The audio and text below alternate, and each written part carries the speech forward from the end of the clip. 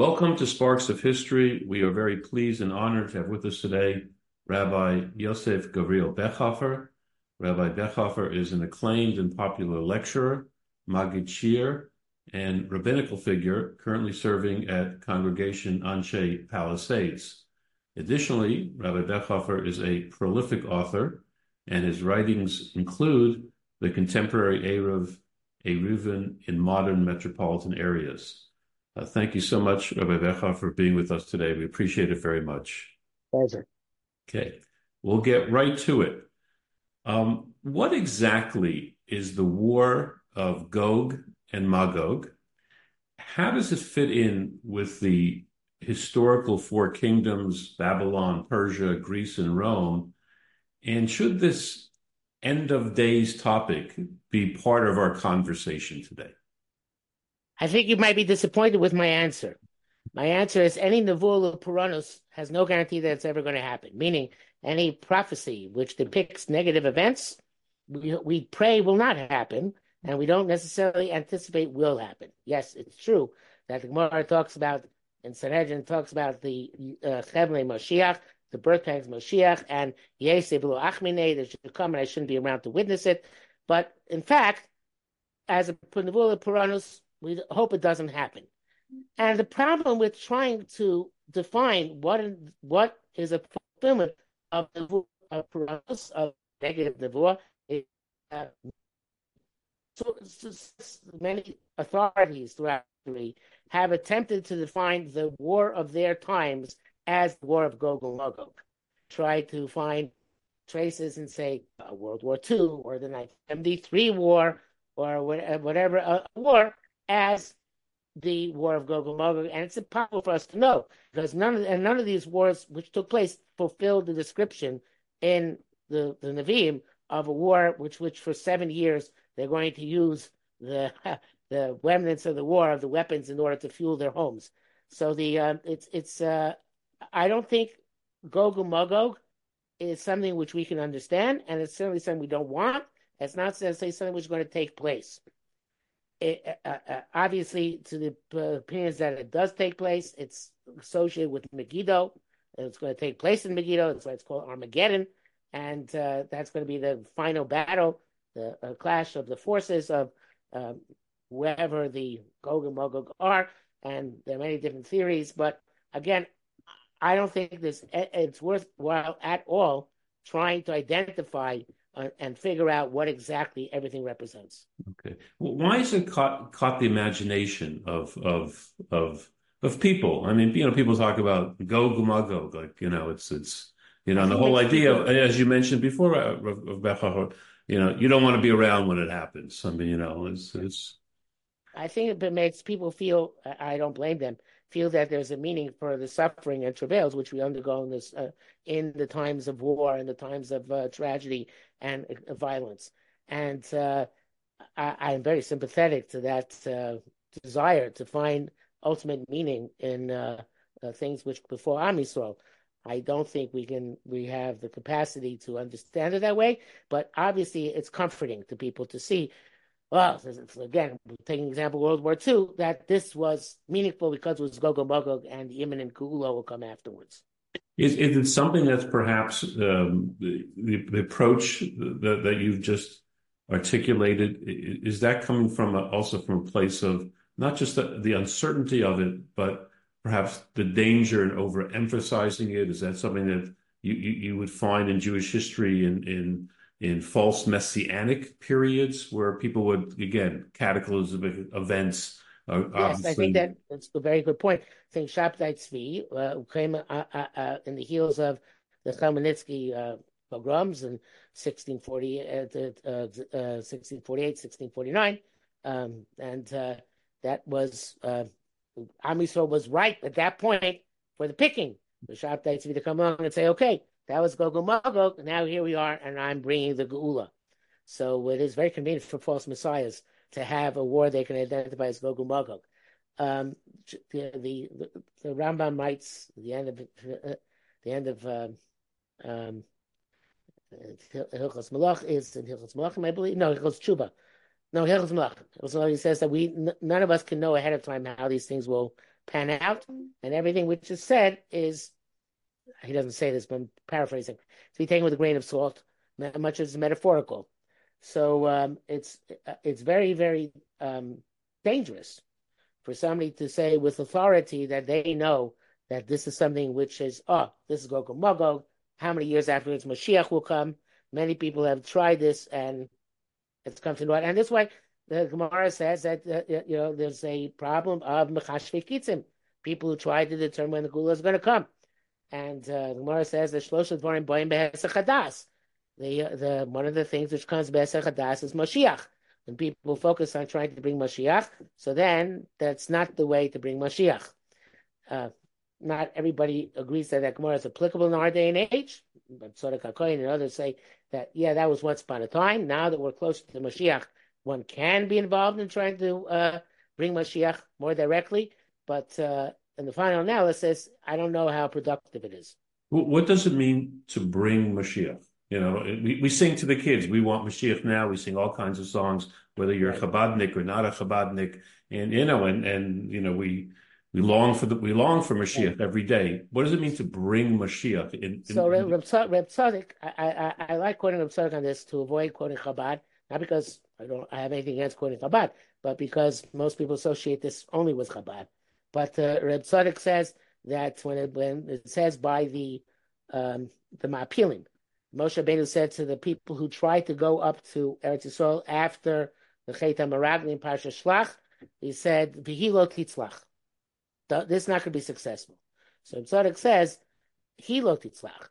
Now it's not successful, but it's going to be successful at some point in history. And as it explains, the Gemara in Sotah, where it says that chutzpah yaska b'ikbasod Mashiach. There's going to be a lot of chutzpah at the time of Mashiach. Not just that it's a negative. There's going to be a lot of chutzpah in the world. But rather, it's the time to be chutzpahdik towards HaKadosh Baruch Hu and demand Mashiach. And that's how this notion of we want Mashiach now comes about, because now is the time when chutzpah yaska, he titzlach, and Mashiach will come. I think it's a very Hasidic approach in general, not just one which is unique to Lubavitch, although Lubavitch takes it to an extreme. Okay. Shifting gears just a bit, the Arab-Israel conflict, is that conflict a religious conflict primarily? And is it linked? Can we link it to the conflict between Yitzchak and Yishmael? I don't think I would associate directly with Yitzchak and Yishmael, but I think that there is this notion of Yishmael, the Yishmael, which I heard once from another Megillah. I think there are Kabbalistic sources for this, that they have a koyach of tefillah, and that koyach of tefillah is manifest in their davening 5 times a day. I'm guessing, although perhaps we shouldn't say this, that they probably don't talk in their mosques the same way people talk in shuls either. And so they didn't take that from Yom Kippur, correct? Is there any? I don't think so. I've heard they took it from Yom Kippur. I don't think there's any hint of that. Right. Okay. Yes. But the idea of tefillah is very strong in Islam, and I think that sense there is a spiritual war between us and them, because we know tefillah. Gemara, the Ein Yaakov brings down in brachas. It's not the Gemara itself, but Ein Yaakov, Gana bapunda the machtarto rachmana kari.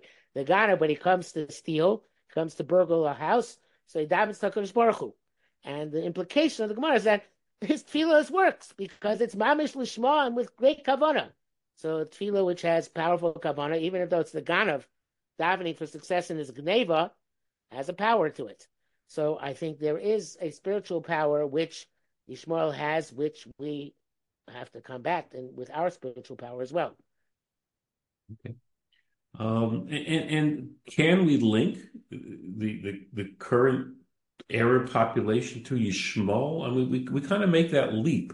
Where does that leap come from? Because they've adopted Yishmael as their forefather? I think so. I think it's very similar to the association of Christianity with Edom, which is actually more tenuous than the association of Yishmael with the Muslims, at least the same geographical location.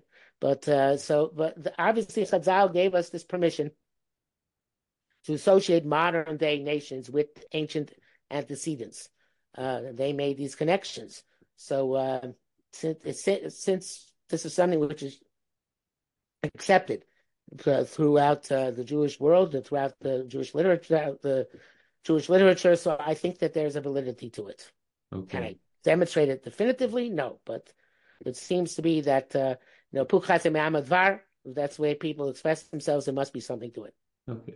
So what the Rav is saying is that a clear antidote to the situation is tefillah, and a strengthening in our tefillah would be the appropriate antidote Yes, among other solutions. Right. I think some people suggested, and my shul we also suggested, with some degree of success, being more meticulous in keeping the Tosfos Yontif's remedy for Xeris Tachlatat, which was the being more strict about not talking in shul, and so that certainly can help that we have more respect and take our tefillah more seriously. Here in Israel, there has been a sense of unity since Simchas Torah on October 7th. Different sectors of the population that really were speaking above each other or kind of talking to each other now. What does unity, what does Achdut really mean in these times? What's the spiritual power of Achdut? And what can be done, what should be done to achieve a real Achdut today among the Jewish people? Well, if you ask me, the first thing to do would be to get rid of religious parties. But because I think that they are extremely divisive and create tremendous problems. It actually was some would say get rid of all parties, but okay. Yeah, that's true. We could. So, but actually was in the Jewish Observer, I think many years ago, there was a debate between Professor Leo Levy Olav Shalom and Rabbi Elias Olav Shalom about this very point, whether the Aguda should be a separate party or should not be a separate party. So I'm on the side of Professor Levy that having religious parties seems to be a negative thing. But we know that the paradigm is, it tells us that the Mimei Achov, the Yotzim Milchama, the Noitzchim, even the Avodah Zarah. So as opposed to Mei David, when they went to Milchama, and they're Neiflim, even though they were of the Hashem. So then the Chazal tell us that the Achdus of Achov, the days of Achov, prevented casualties, whereas the divisiveness in the days of David HaMelech led to casualties. So I think it means for us that everybody should do tshuva. We wish everybody should do tshuva, but to accept Am Yisrael B'Asher Hu Sham and try and love them as they are. And I think that this is what I tell people. I think that you see in the people who were at, let's say, the music festival on October 7th, many of them say that as they thought they were going to die, they started saying Shema Yisrael. You see that, we think of these people with all their tattoos and their crazy hair and all that kind of stuff as being perhaps michutz lamachaneh. But when push comes to shove, there's this intrinsic pinteleid, and that deserves our respect and our love and a sense of affinity. I think that the definition of achdus in this respect is to try and transcend the differences which we have, and even though we know that the differences are based on what we fully believe to be what's right and what's wrong, that if days of Achav being the day with Oivdei Avodah Zarah was a positive thing, Alachas Kama V'Kama with these people who, and the final analysis, will resort to Shema Yisrael at the very last moment. Any final thoughts as you look at the situation today, whether it's in Eretz Yisrael or the whole situation in America? There's a sense here in Israel that people are really afraid in America today. They're frightened. There's uncertainty. Your perspective on the whole event? I want to say one thing before I give a more substantial answer. Yes, which is that the Israelis always get annoyed at us Americans when we express opinions what goes on in Israel. And they generally say to us, you have no right to express an opinion because you're in Chutz La'aretz and either you don't understand or you don't know or it doesn't concern you. I find that to be insulting. If a person knows about, reads about a situation, is concerned about a situation, they should be allowed to express an opinion wherever they are. I would say that the ironic thing is that Israelis come and they tell people in Chutz La'aretz, well, you're in the first dawn of the new Holocaust, and you better move to Israel because otherwise you're going to all be swept away. I live in Muncie, so I can't really say how bad it is out there because in Muncie, but it's metaphorically, the Goyim are the persecuted minority, not the Jews. So we don't have that kind of exposure here. But I think, and I teach Holocaust. It's one of the things I teach. And where does the Rav teach that? Where do you teach that? I teach in the afternoons in a school called the YBH in Passaic, and I teach 8th grade Historia, and so we're doing now the Holocaust and 1930s specifically, and it was a lot worse in the 1930s than it is today. There's no real comparison. Now, is it someday going to happen? Chas v'shalom, perhaps it will, but we're not holding there anywhere near there at this point. So I think that I don't feel that insecurity. Again, I live in an insulated society, but I understand that Golus is temporary. Golus is not permanent. We never know what's going to happen next.